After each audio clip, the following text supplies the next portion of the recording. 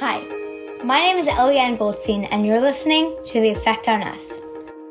When I went downstairs to play with the kids with whom I'd played all my life, all of a sudden they're calling me a dirty little Jew and to walk in the sidewalk where I belonged. I had the courage to say, I have to get out. I was just so infused with the will to live that I said, I don't mind leaving my parents. Do you experience any pain from what they would do? Every single second of my life, and I will for the rest of my life. The Effect on Us podcast.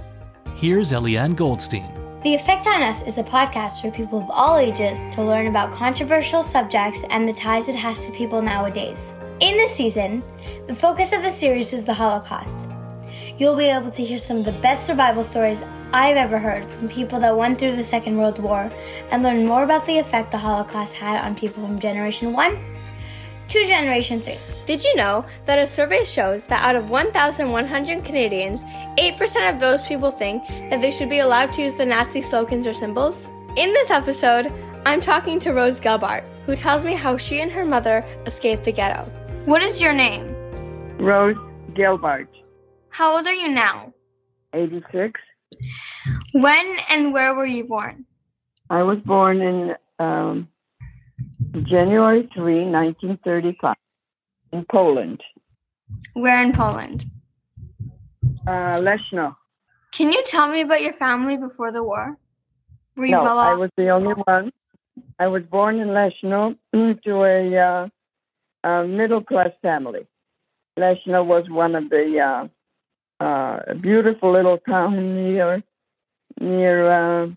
Poznań, and was like 30 kilometers from there, something like that. And Poznań belonged to Germany once. It would belong to Polish again. And then during the Holocaust, the Germans, as soon as they invaded Poland, they annexed Poznań to them, to Germany, and Leszno. So my father had a store of children's and women's shoes and a retail store, and my mother was an entrepreneur. And so when I was born, I was about 2 years old. They also was very famous for a yeshiva that they came from Germany, from all over to this little town, to the yeshiva. So it was a very famous yeshiva in that town. But when I was about 2, they moved to Kalisz, which was a beautiful city, also nearby. But it was a magnificent city with parks and lakes and opera house, and about 18,000 Jews lived there. It was the first Jewish cycling group and Maccabees. The first Maccabee group was in Kalisz. Young people. They're beautiful young people. And the town was known for certain factories of lace and velvet. And also there was a factory that refinished pianos, and they sent them from all over Europe there. So it was, my parents rented a beautiful apartment and in a mixed neighborhood, mostly Polish. And they just set up and fixed up the apartment beautifully, and it was very large. And when my father started manufacturing shoes, and my mother would travel to various nearby cities to take orders on the samples. And 1939, we were all running when the Germans were advancing, and the Poles were trying to fight a battle. A raging battle was going on between the Germans and the Poles. But before long, the Polish army capitulated, gave up, and while they were fighting, all the inhabitants of the cities and nearby cities were running away, hoping that the war will be over soon.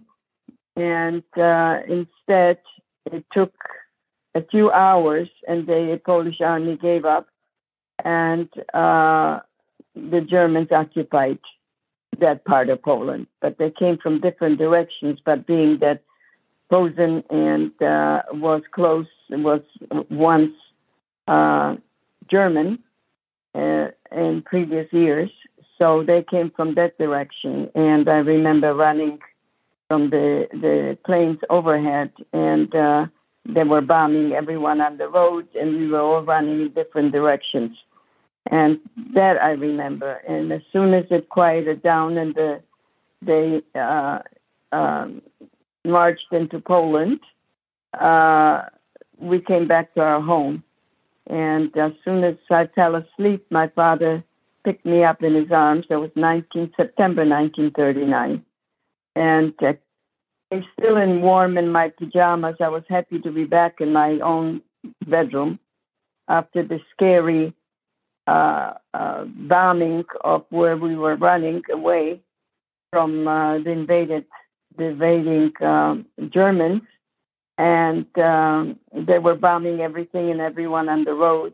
And my uncle threw me into the ditch with him and covered me with his body.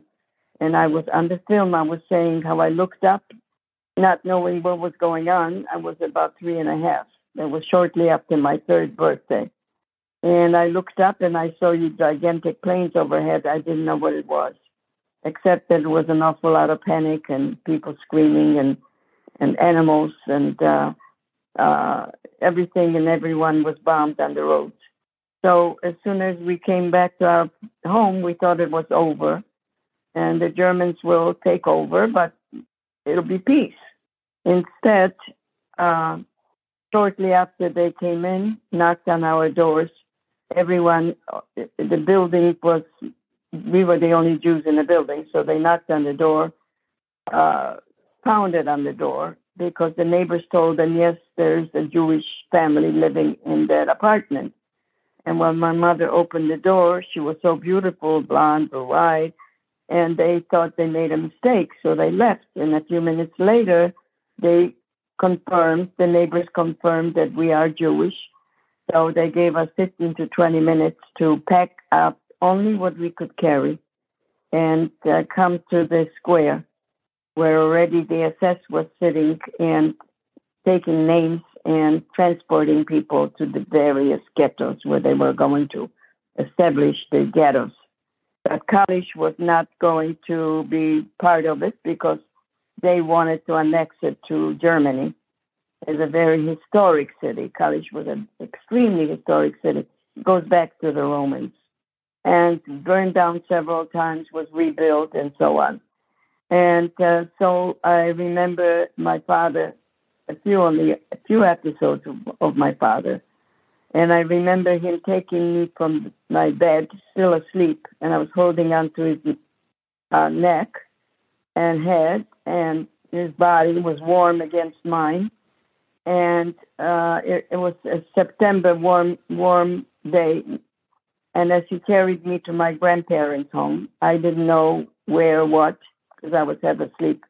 And as soon as we came into my grandparents' home, my aunts and my uncle and my grandparents were already in their apartment. They lived in a more Orthodox area of Kalisz, where they were close to the temples, synagogues, and butchers and kosher stores. So, and they have a very small little apartment, but everyone didn't know what's going to happen. So the whole family gathered in my grandparents' home. So my father dropped me off, and as soon as I came in, I saw my little cousin, who we were like twins. She was a little bit younger than I, but she was beautiful, and they used to wheel us to the park together and dress us alike. And I remember looking at her, and I saw myself. But so when I came in and my father left, the family looked up and they saw me, and I looked at Belusha because she was already jumping on the bed, and we were so happy to see each other that we were both jumping on the bed, my grandparents' bed. It was one room where the kitchen and the bed was all in one, and the dining room was all in one room. So it was quite different than where we lived. But anyway, so as soon as we started jumping, there was a huge knock on the door. and they shouted in German, "Open up." My uncle opened up the door and everybody froze because 3 German soldiers were standing there with huge rifles that at the time seemed like they were 6 foot long, and pointing them at us and shouting orders in 15 to 20 minutes to carry only what you can carry and report to the square. And from then on, I must have been so scared that I lost my memory, and I don't remember anything else except when I woke up. My parents took a train to Warsaw. They established like this square where the horses used to be stables, and the marketplace. Once a week there used to be a marketplace, and people came and sold their wares around there. So they established like a ghetto, temporary ghetto. There was no food, no water. It was hot, and they all the people with their little things that they could carry would bring to their place, and they would be behind wires and stables. And but my mother and father were the first ones there, so they wanted to go to Warsaw, where I had my aunts and my little cousins there, which I didn't know. But that's where we wound up in Warsaw, just before the ghetto was closed. And my mother and father worked. They got a job. And there was all that panic in Warsaw where nobody knew what was happening because everyone was transported in the Warsaw city to a little area that later had about 300,000 Jews. And I don't want to go into what happened in the ghetto because I was not there, but everybody knows what was happening, the starvation and the typhus and epidemic. But luckily, my mother got a letter from my grandparents and my aunts and uncles who were together sent to Rzeszow. They knew where the ghettos are going to be formed, but they knew that college was going to be unified. The first thing they did is they went into the old age home and shipped the old people, put them on black vans, and nobody knew. The family didn't know where their parents were going, but they took them outside of the city and they gassed them immediately. And the vans came back with their clothing, so they realized what was happening. So that was the beginning. They were cleansing Kalisz from all the Jews and shipping everyone out. And so when my mother got a letter from my grandfather that he was sick, she approached the German in charge of the Warsaw ghetto, which was not closed in yet. It was in 1940, showing him a letter that my grandfather was sick and we should join him, and he gave us a pass. I don't remember any of it, but like I said, when the German soldiers came in pointing their guns and shouting in my grandparents' apartment, I kind of went into a freeze where I didn't remember any of the rights, any of the things in Warsaw, and any of not the train ride that took us 8 hours to go to Rzeszow. But as soon as we came to Rzeszow and we were reunited with my grandparents and my aunts and little Belusha, I woke up. And since then, I remembered a lot of the happenings, what happened in Rzeszow when the ghetto was finally closed in April 1941. By that time, my grandparents both died of natural causes and were buried in the Jewish cemetery in Rzeszow. It was called the Rice Hall because, again, Rzeszow had 18,000 Jews, just like Kalisz did, and prominent yeshivas and prominent Jewish education. And till today, a lot of the Israeli rabbis and Orthodox come there to pray to the rabbi, to the Kaver, which is the monument of the famous rabbis. So that's where my grandparents were buried. In 1941, they separated us again. They made it, first of all, they squeezed us into apartments in a Jewish area where all the Jews lived. So we were the people that came from different cities. We didn't know them, didn't like us because they had to share their places with us and their food, which was beginning more and more scarce, and we came with nothing. So my aunts, my uncle just married a woman from Lodz, and they had a little baby in 1940. And my two aunts who were designers, seamstresses, and they were together with Belusha because one was not married, the other one was married, with my little cousin and her husband in 1939 ran away to Russia. We never heard of him because a lot of the ones that were running away, they were either killed by the Russians or the Germans. And so Belusha and her mother and my mother's other sister lived together. So when the ghetto was formed, they encircled the whole Jewish area where the Jews used to live and made that into a ghetto. But they divided the ghetto into two. The ones that had a pass, because everyone that came into the city, Rzeszow, who was sent or came like us to join our family, we had to work. They had to work. So the first thing when the Jewish committee was established, and the Jewish police, they asked people what kind of trades they had. And so my father told them he was a shoemaker, so they gave him a pass. And my mother told him that she was a saleswoman, I don't know, whatever, but she got a pass to work too. And my aunts were separated because they didn't have husbands, so they separated into ghetto B. So there was a ghetto A and B, the ones that had the pass to work. My uncle was a locksmith, so he and his wife and baby were also in ghetto A because he was a locksmith and he worked for the Gestapo to make keys to lock the crates that they sent to Germany with all the looting that they did. That my uncle said once he opened up and he was blinded by the silver and the gold and the jewelry that they confiscated from everyone, so nobody had anything.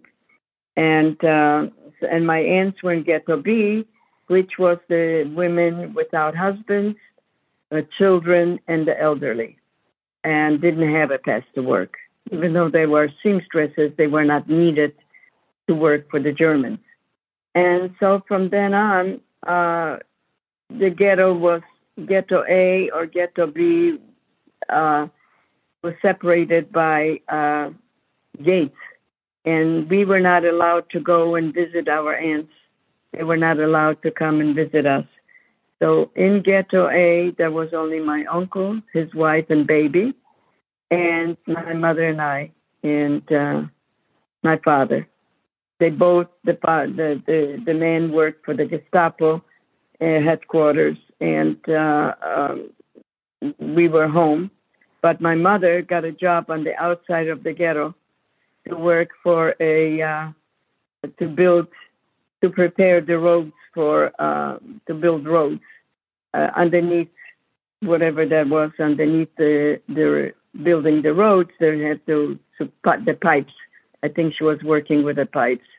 And so every morning at 5 o'clock, they marched them out with the police marching beside them until they arrived at the jobs, and they were watched. And they had the overseer was a very nice man who told my mother if she ever needed help, he would help her. And he was a Volksdeutsch, which was when he lived in Poland, he was Polish, but when the Germans occupied, he was German. and he was an engineer. And he told my mother, if you ever need help, I think I said that, come, I'll help you. So sometimes she would march me with her group to work, and he would give me a little ration of bread or a cookie or whatever, and I would help my mother. But one day, my aunt, they had in the ghetto A, which was the working camp, they started eliminating the people. And the elderly, the parents of the ones that had the pass, and the whites and children. So one day my aunt was getting ready because her name appeared. First, they liquidated the people that came from different cities like Kalisz or Lodz. And and they registered, of course, everyone. So the people from Rzeszow were not the first ones to go to Belzec. So one day, there was a names of the people that they wanted to come to the square with a promise that if you come, we'll take care of your children and you will get a job. And they, of course, wanted a job because of extra ration. And so my aunt was getting ready to go to work with a little boy in her arms. He was a beautiful little boy named Moshe, and beautiful white hair with blue eyes. And she had him in the arms, and my mother begged her, take my little girl too, because I don't want to leave her alone, because there was no children anymore left. Mostly they were workers.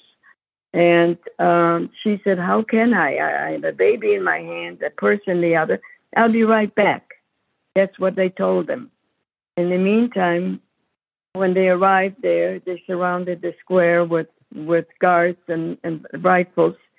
And they sat there from morning in the biggest heat until 4 o'clock without food or water. And when the babies cried, they bayoneted them. They threw them against the sadists that were over the Gestapo in the ghetto. They were the worst murderers.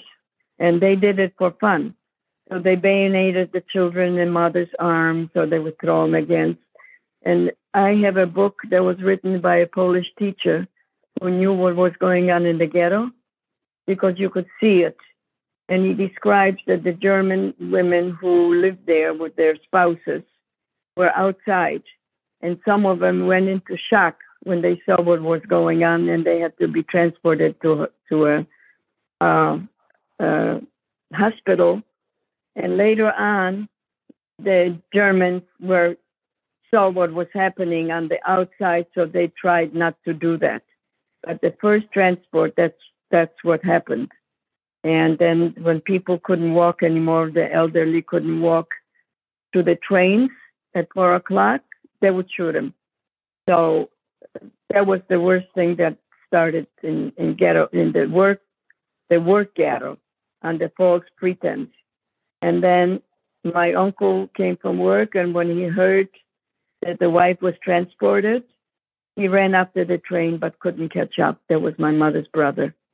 And that night, there was the men lamented all night. The cries went up to heaven, he said, because their wives and babies were gone, or their parents. And then in Cleveland, there was a note.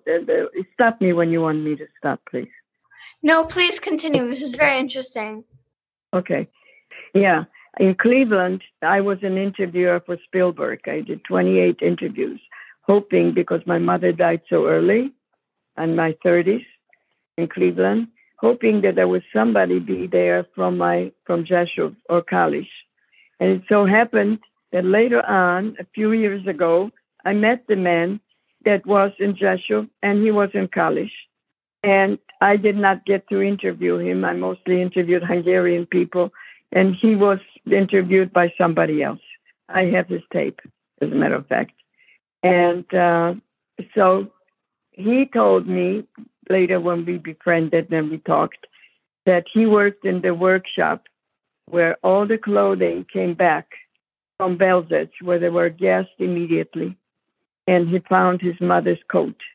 And so that panic started because they knew already that they were sent to Belzec. Also, the conductor came back and he told them what happened. The first transport where my aunt and baby went and my little cousin, had she taken me with her, I would have been there. So she refused, and I was so sad when I looked up. I said, take me, take me. I didn't say it, but I just wish she would take me. I didn't want to be in the whole apartment alone. And there was 20 people in the apartment, in one apartment, but they all went to work. They all had to work. So the word spread that they were gassed. The gas chamber didn't work yet. So they were gassed immediately after they arrived, after 3 days of no water in the biggest heat, closed up. They arrived there and they were gassed on the black vans immediately. So the second transport,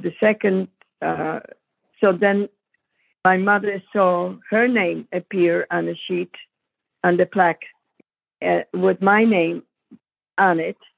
She decided that she'll find a place for me to hide outside the ghetto. And she made arrangements with this woman. The next day we were supposed to go. So she made arrangements with a Polish woman to take me. And she put some money into my little coat. I remember I had a green coat. And went to the guard because they knew my mother already, the police. There were two entrances. That one was to work, and the other one was into the ghetto. So ghetto B and ghetto A. We were ghetto A, and they knew my mother. And she begged them. She says, I don't have where to leave my little girl. Can I take her with me? And they said, okay. And then she came and took me. And as soon as we marched out of the ghetto, and the gendarmes and the police was escorting us, but they were, just watching the group to go to work. My mother pointed to this woman and she says, slowly go over to her. I slowly walked over to her, took my hand, took me to an apartment nearby where she lived. And I remember it was on the main floor. And she locked all the windows and she said, now you stay here till I come back. I cried all day. When I heard the lock unlock, I jumped to her and cried and cried. I want to go back to my parents. So she did. She took me by the hand and she walked around the open fences and she asked if they know where the Grossmans live. Somebody must have known, and she pointed to the house. There was an opening underneath the fence, and she pushed me through, and I ran to our apartment because I was 7.5 already then, and so I knew where I lived. And my father was in bed. My mother was not home yet because she had a night shift outside working for cleaning up after the high officers club. When they left, she would clean up after them. And she put down her armband so they didn't know that she was Jewish. That was a job where she would bring in a piece of bread or butter or eggs and sell it in the ghetto so she could raise a few dollars, a few zloty, to give it to this Polish woman. Well, the Polish woman took everything out. There was no more money in my coat. But when my mother walked in so when I came into the apartment, my father was in bed already. There were 20 people, like I mentioned, but the bedroom had a few people. And my father was in bed. And when he saw me, he stretched his arm and I ran into his arm giggling. And I fell asleep with him. And he was so happy to see me. And then my mother came in from work. It was midnight. And she knew the very next day we were supposed to register to go to the square. It's called Sammelplatz.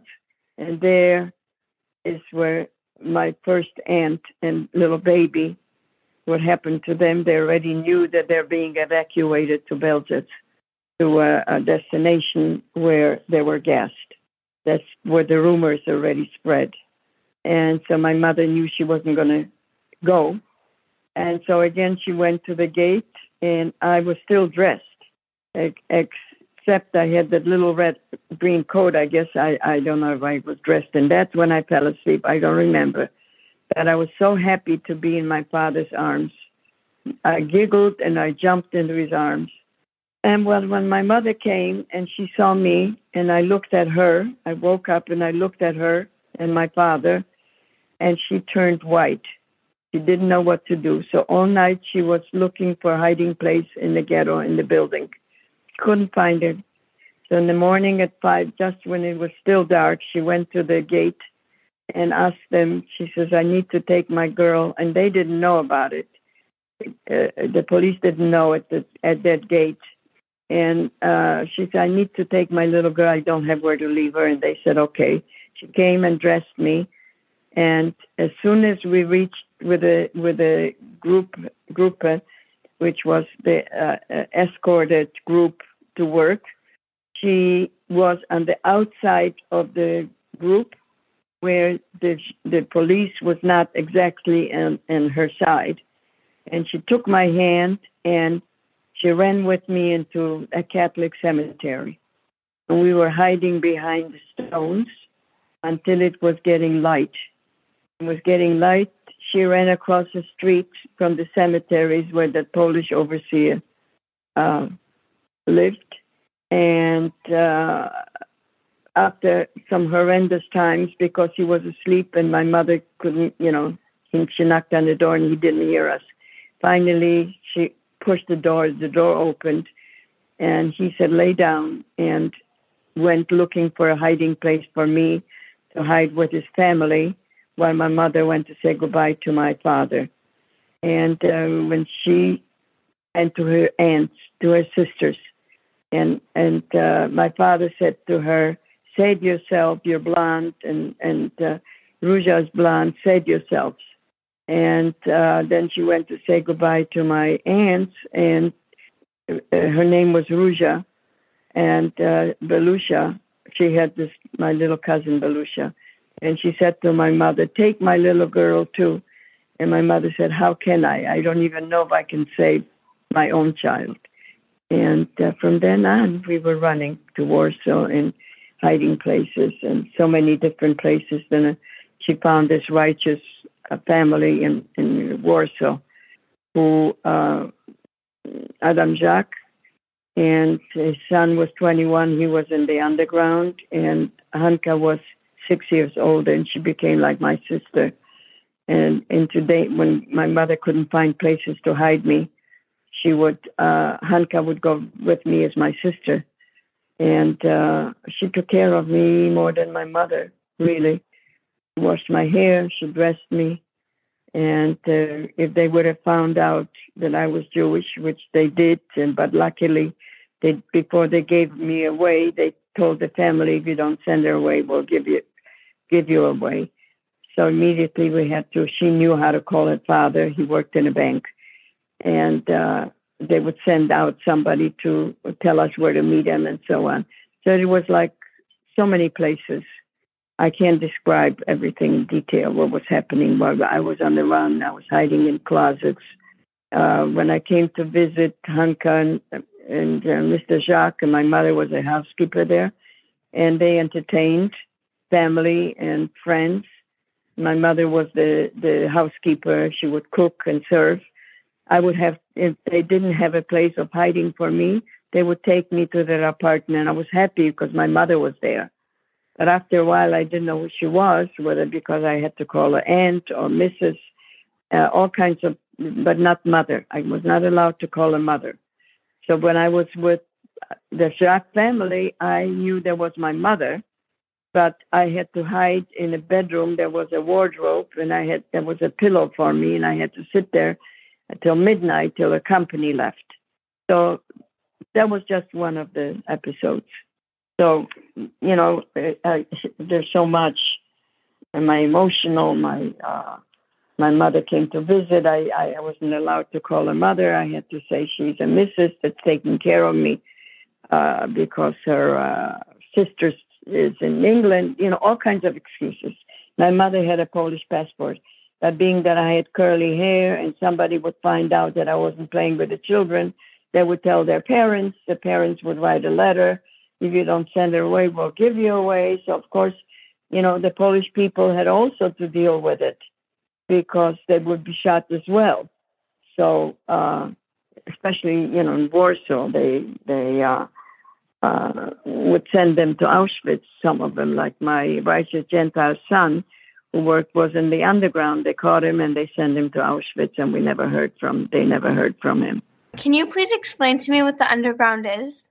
The Polish Army Krajowa, there was where they were fighting the Germans. But when they lost the war to the Germans, a lot of them ran away to England, and they formed undergrounds. Even some underground, they hated the Jews, so they wouldn't accept them into the underground, or they would kill them if a Jewish guy wanted to join them. They was terrible. They didn't want any Jews there to eat, so they hated the Jews as well. But they were fighting for the rights of the Poles, like the Polish uprising that happened in 1944, where thousands were killed. That was after the Warsaw Ghetto uprising. So they finally did their own uprising. But so the Armia Krajowa was called Zabita, and they were for the Jews, but they were in England, and a few of them went willingly or were caught, young people, by the Nazis, and they were sent to Auschwitz, but some of them escaped, or they would send letters to England to tell them to bomb the tracks, which they never did. They send it to the USA, to America, and they send it to England and France. And even though they bombed not far from Auschwitz, ammunition, the plane factories, they did not bomb the railroad tracks. But this was a group that was helping to save Jews. And actually, one of the members who was in Auschwitz, he sent all kinds of letters warning what was happening in Auschwitz. And he was also the one that was instrumental in enabling the Jewish uprising in the Warsaw Ghetto. And they also were sending some ammunition, but there was not enough for them and for the ghetto uprising. So he is actually, I just read the story, he was the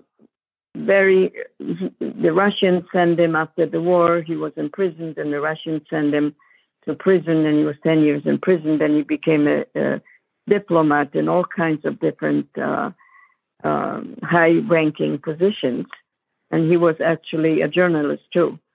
And he died in 2015. And he became a citizen of Israel. Israel made him a citizen. He was Polish. But there was a woman in this group that saved 2,000 children. I don't know if you read that. They smuggled 2,000 children out of the Warsaw Ghetto by hiding them in a wagon. And she was tortured by the German Gestapo in Pawiak, which was the most horrible place of torture, and wanted to know where she placed the Jewish children, and she wouldn't give them away. But the underground saved her, smuggled her out of there. So those are, stories. I'm very much involved, and I read a lot, and I'm on Facebook a lot. And I myself became like a historian. But the sad part is that when my mother was running away with me from Rzeszow, took a train to Warsaw, and she had pictures with her. And I guess she was so afraid that if they catch her, they'll see the pictures that she was carrying, and some of them are her parents and her sisters and the whole family. And she destroyed them. She flushed them down the toilet. That's what she said. And so I don't have a picture I only have one picture that survived in Israel of my aunt. And my uncle came back, who was guest. They were all guests. And my uncle that survived, when my uncle and my father were left the last ones in the ghetto, the working camp, they separated my father to one side and my uncle to the other.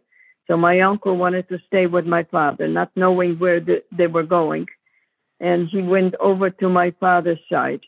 And the German SS, who my uncle worked, was a locksmith. He liked him. And he said to him, "What are you doing there? Out, go back to this." So he knew that my father was going to be sent to either Belzec or Auschwitz or killed, because they killed in the forest near Rzeszow. They killed 3,000 people right in the beginning, and they took them by wagons, transported them there, and made them undress and dug their graves and shot them all. I was in that forest. I visited it. There's a monument there. 3,000 from one ghetto. There were 50,000 in the ghetto Rzeszow. So you can imagine the typhoid epidemic, the hunger, and I visualized a lot of it. I saw a lot of it. I was about one of the children that was no children. They were all hiding. So I was walking on the street by myself because everybody was at work. Nobody told us. Nobody told the children what was going on. And then, of course, I didn't see Belusha anymore because she was in the other ghetto, and we were not allowed to go to Part B. We were not allowed to visit. Anyway, so when they separated, my uncle wound up in 2 different camps and liberated in Mauthausen, which was the worst of the ghettos, of the camps beside Auschwitz.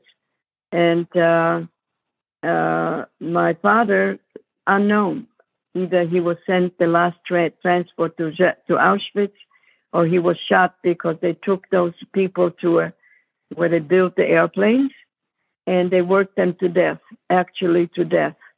So I don't know exactly now where my father, or they took the rest of the ghetto Jews and took them to the Jewish cemetery and shot thousands of them there.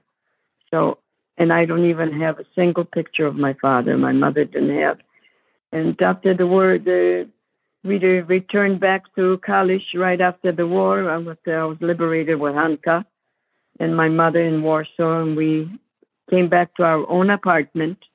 We were told because the German SS, the Hauptgeneral of college, took over our apartment because my mother had everything custom-made furniture. It was magnificent.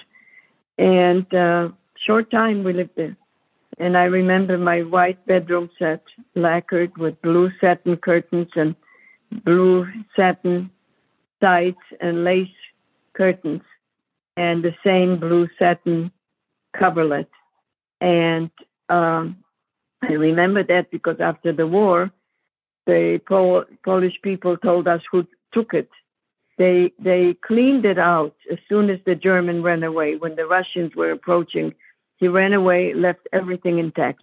And so the Polish people took over whatever they wanted. My mother got the bedroom set back. They told us who had it, and my bedroom set back. And our library, which was also, and the curtains were still there. So we came back to our own place and waited for my family to return. At that point, we didn't know who was alive. We still were hoping that my father, because what got me through the war was thinking my father was going to come to my rescue. That was keeping me going. And because my mother was not a mother anymore to me, I didn't know where I belonged and why I had to hide, and my mother didn't have to hide, and so on. So my only hope was my father. And of course, my aunts. So in 1945, we came back to our own place right as soon as the Russians occupied Poland.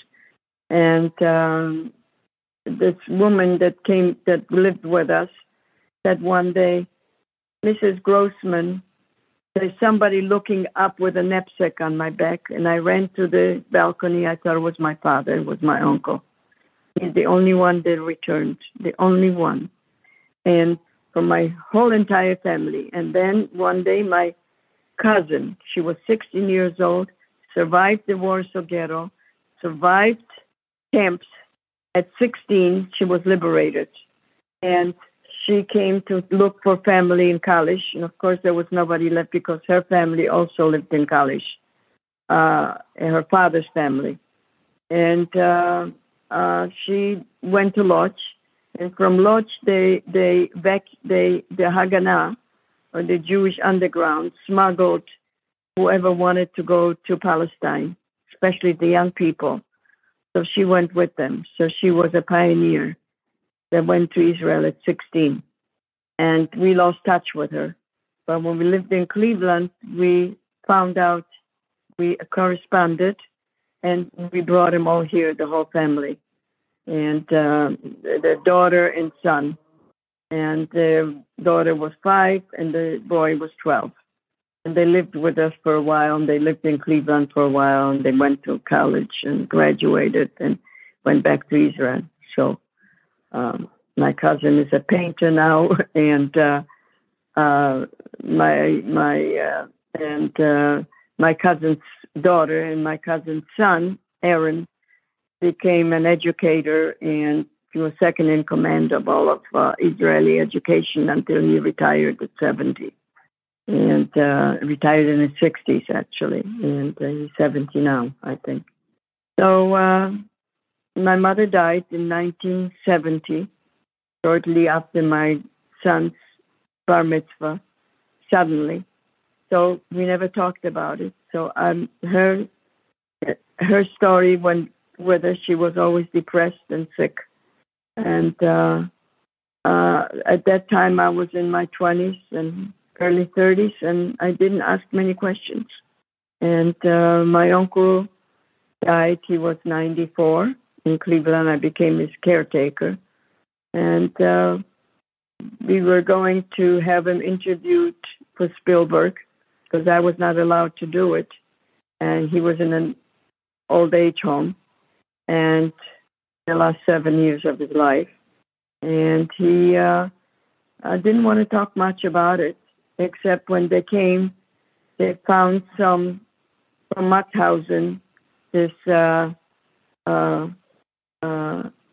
one of the guard, the policeman, who was caught here in the United States, and there was, or in Germany, and he was on trial, and they wanted to, so the FDA came, I think the FBI came, I don't know, FDA. The government people they sent to interview my uncle, and he told them about Mauthausen and how they were dressed, and he recognized somebody. So, but he didn't want to talk much about it, and he was a very depressed man because what happened to his whole family, and especially his wife and little baby. The baby was about 2 years old. And so we were going to interview him, but they didn't want me to interview him. They wanted somebody stranger to interview him. And they were looking for somebody that spoke Jewish, and which was a big mistake because I could have been a translator. Finally, they found somebody that spoke Jewish, and I was in Florida at the time. And when I came back, he had pneumonia and he passed away and was never interviewed. So with him went my whole life's history. Then my cousin in Israel, I said to her, she was, I have her story, but she was 13 when her parents died in her arms in Warsaw ghetto of hunger and typhoid. And she was left with 2 little siblings. And she took them to Krakow to her other aunt. Her aunt couldn't feed them, so she gave the 2 little ones to a orphanage. And the Germans came and cleaned out the whole orphanage and sent them all to Auschwitz. So she was the only one that survived at 16. Is there a message that you would like to give to the younger generations? Well, you saw the film, right? CBS? Yes. You saw that? It was my grandson that was tattooed? Yeah. Okay. So what message can I say to the younger generations? I spoke in schools here in the temple. Our temple had this woman made a little museum, and she brought, and they bused children from different schools to this temple in Beechwood. And my husband and I spoke many times there.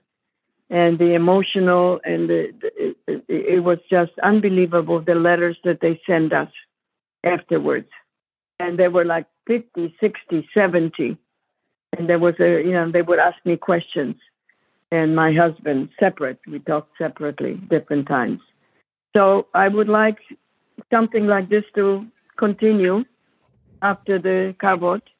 And I would like the schools to be able to explain what it is, what it was, what the Nazis' aim was, why did they first it started with looting, burning synagogues, and then they started with the transports.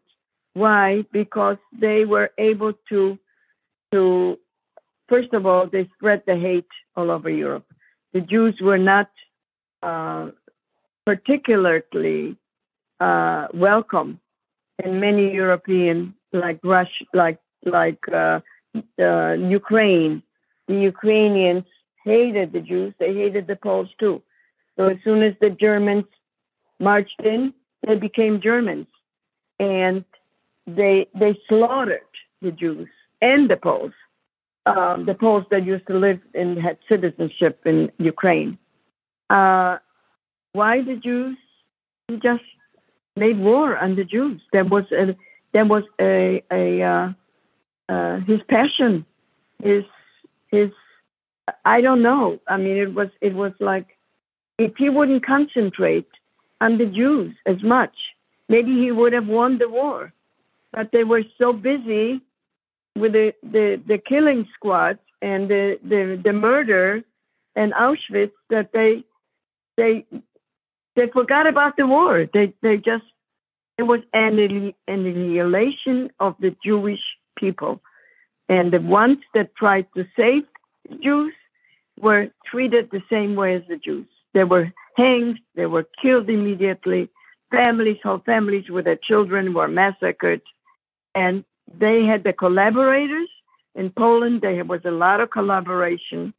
And they didn't care, the collaborators, that their Polish friends and families would die as well. So there was so much hatred, and it came a lot from churches, not all churches, the Catholics. I mean, where the hate came from, I don't know. Because there was in Warsaw, in Lodz, in my father's whole family was from Lodz. He had 3 sisters, brother-in-laws, they all died. From my father's side, nobody survived except a 16-year-old niece. That's it. But they concentrated on the Jews and the gas chambers, Treblinka. I mean, they were afraid that if the child survives, that means they could multiply. They could have children, and the Jews would be again multiplying.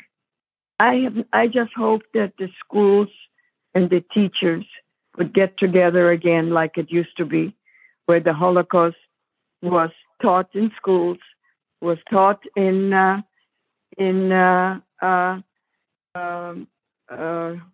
schools, and there was a curriculum to read certain books like The Mouse right now. My children read The Mouse. Elie Wiesel's book, my children read in high school in the 60s. So this should be brought back. And anti-Semitism, I believe that America is smarter than that they would not, they're minorities. There are, like the Ku Klux Klan, like the white supremacists, but I don't feel that it's going to happen. I'm not afraid. Of course, we're the older generation, but I just feel that that educating will help to live together and see each other as human beings instead of different. We can have different cultures, different views, different temples, synagogues, churches, but we all pray to the same. God is in all of us.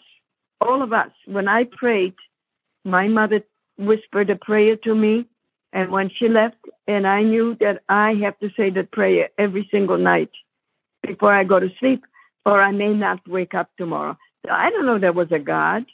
Then I also prayed that my father will come and rescue me. But I didn't know there was a God or a person or what. All I could hear is Hitler, the Jews. I heard Hitler speaking about the Jews. I didn't even know what Jews are because we were such a modern family. My grandparents were. My grandfather was very modern. He didn't wear payas or, the regular rabbinic attire. He was very modern. And he was, I think, maybe from Germany too, because he was blonde, blue-eyed. The whole family was blonde, blue-eyed, my mother's son. And so I didn't even know what it meant to be Jewish. Yet I was afraid of Hitler, petrified. I remember in one place on a farm, Hanka and I were in that. They were distant cousins, and they kept us. It was a little town. And there was a lake. And they said we went to the lake on Sunday, and they said, why don't you go swimming? Well, I didn't know what swimming was because we didn't have a swimming pool. There was a lake, but it was swans, but that's all I remember in a park. But there was no swimming there. And so I didn't want to go in. So they said to Hanka, my righteous Gentile who was 6 years older, if I knew she's not your sister, I would say she's Jewish. There's certain views that they had about the Jews, black hair, black eyes, that automatically made my father wouldn't escape because he had black hair and black eyes. So he wouldn't escape because he knew he didn't have a chance outside. So I remember in that little house, they had one big living room. There was a kitchen and one big room.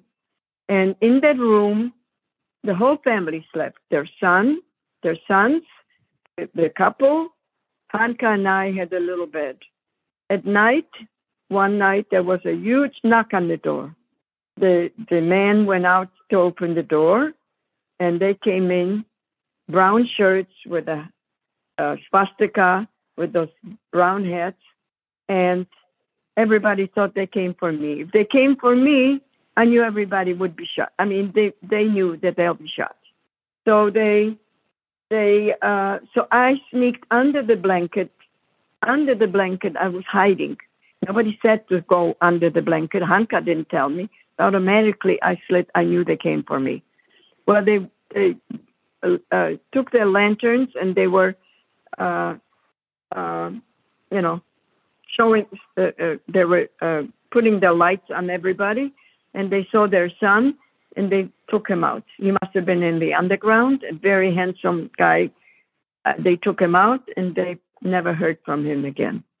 And then one day in that same town, I was walking on the street by myself, and I see this brown shirt, and I knew that if I bent down, he'll suspect me. So I looked right at him like I was a Polish child, and he passed me by. But the fear, holding my breath, I'm still holding my breath till today. Why? And I never figured it out till the last few years. That it was when I was hiding in a closet. I was hiding my fear away by holding my breath. And the same thing when I saw the Germans on the street, I was holding my breath. So the fear of being a Jewish child and out on the open sometimes, just stayed with me. But I'm not afraid. The fear did not take me. I was never afraid to go places by myself, to drive. But inside, it took a psychological, affected me psychologically. But I was not afraid. So I'm not afraid today. I'm not afraid of what's going to be. I'm worried that other European countries, but, I feel also very strong about Israel. And I feel as long as we have Israel, nothing can happen to us because we have a country And so whatever happens in Israel happens to me. I always wanted to live in Israel. It so happened I didn't. I wish my parents would have gone there. My mother remarried in Germany, and then I knew my father. But I was 21 years old when we went, and I was married, and we went to New York, and we walked in Brooklyn, and I was still hoping my father would recognize me. So it never ended that my father was someplace alive. But I kept it to myself. I never talked to my mother about it, until the first conference, World Conference of Hidden Children, took place at the Marriott, New York. And some 2,500 of us came together. That was the first World Conference. And I remember I had pneumonia, but I crawled out and I went to the conference. Elie Wiesel was speaking at the time, and all the photographers and writers and psychiatrists and psychologists, they all came together at that time. And it was like heaven opened up, because we were all crying, men, women, because their parents wouldn't talk to them, their mothers wouldn't talk to them about it. And a lot of them went into psychology because of that. But that's when I joined this group, and I'm on the board of, now it became the World Federation of Jewish Child Survivors of the Holocaust, and I'm on the executive board. But unfortunately, every year we used to go and gather, and they had workshops with therapists, and we used to work out on ourselves. We used to work. Gavi, as a matter of fact, went to Vancouver when we had the last conference before COVID, and he asked my husband if it's okay if he would mind if he had a tattoo. And my husband, it's up to you. And that's how it happened, that he wanted the tattoo from 2 years ago when he went to a workshop with the Holocaust survivors, second and third generation. I did not attend that meeting, but this is how we healed. That's since 1992.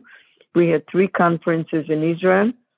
At first it started as Hidden Children, then it became a World Conference of Child Survivors, and now it's second and third generation who come to that.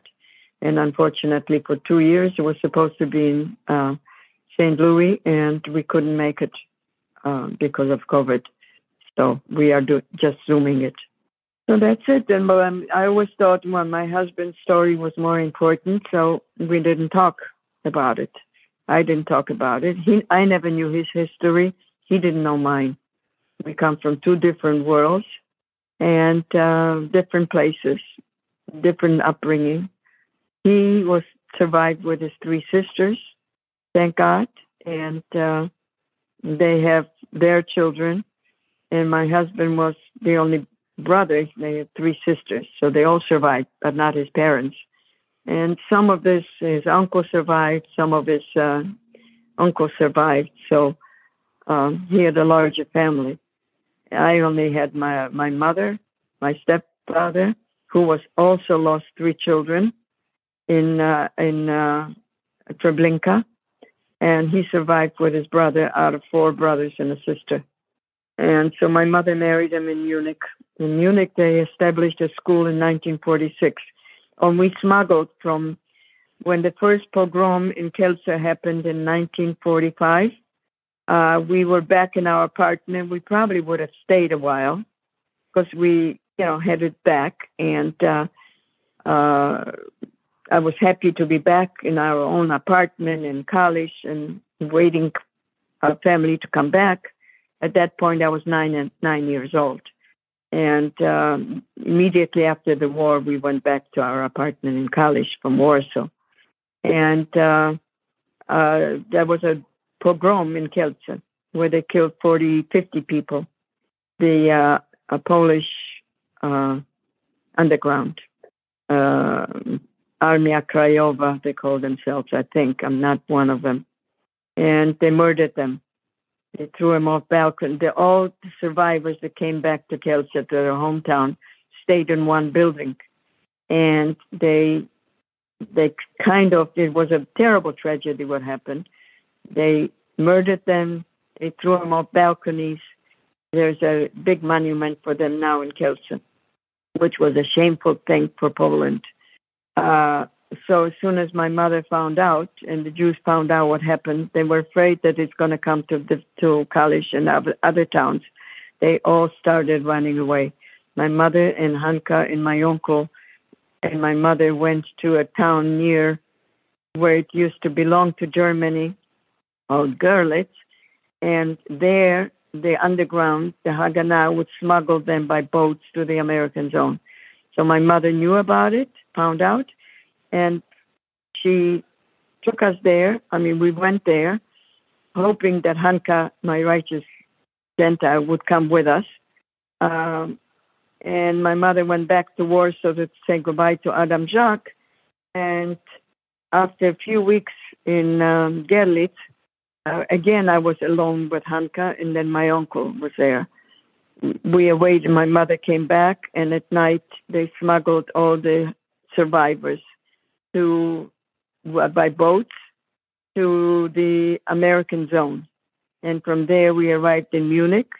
In 1946, the UNRWA established a Hebrew school in Munich, and with surviving teachers.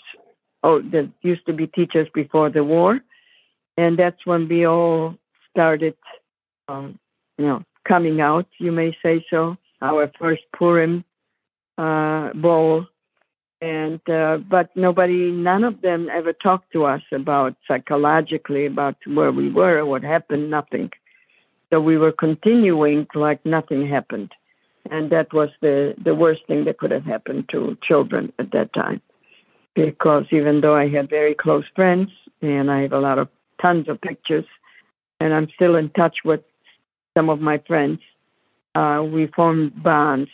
In 1951, the UNRWA liquidated the school because most immigrants immigrated, and a lot of them were orphans, so they went to Prien, where it was an orphanage, and then from there they went to Palestine. They came to actually groom us to go to Palestine.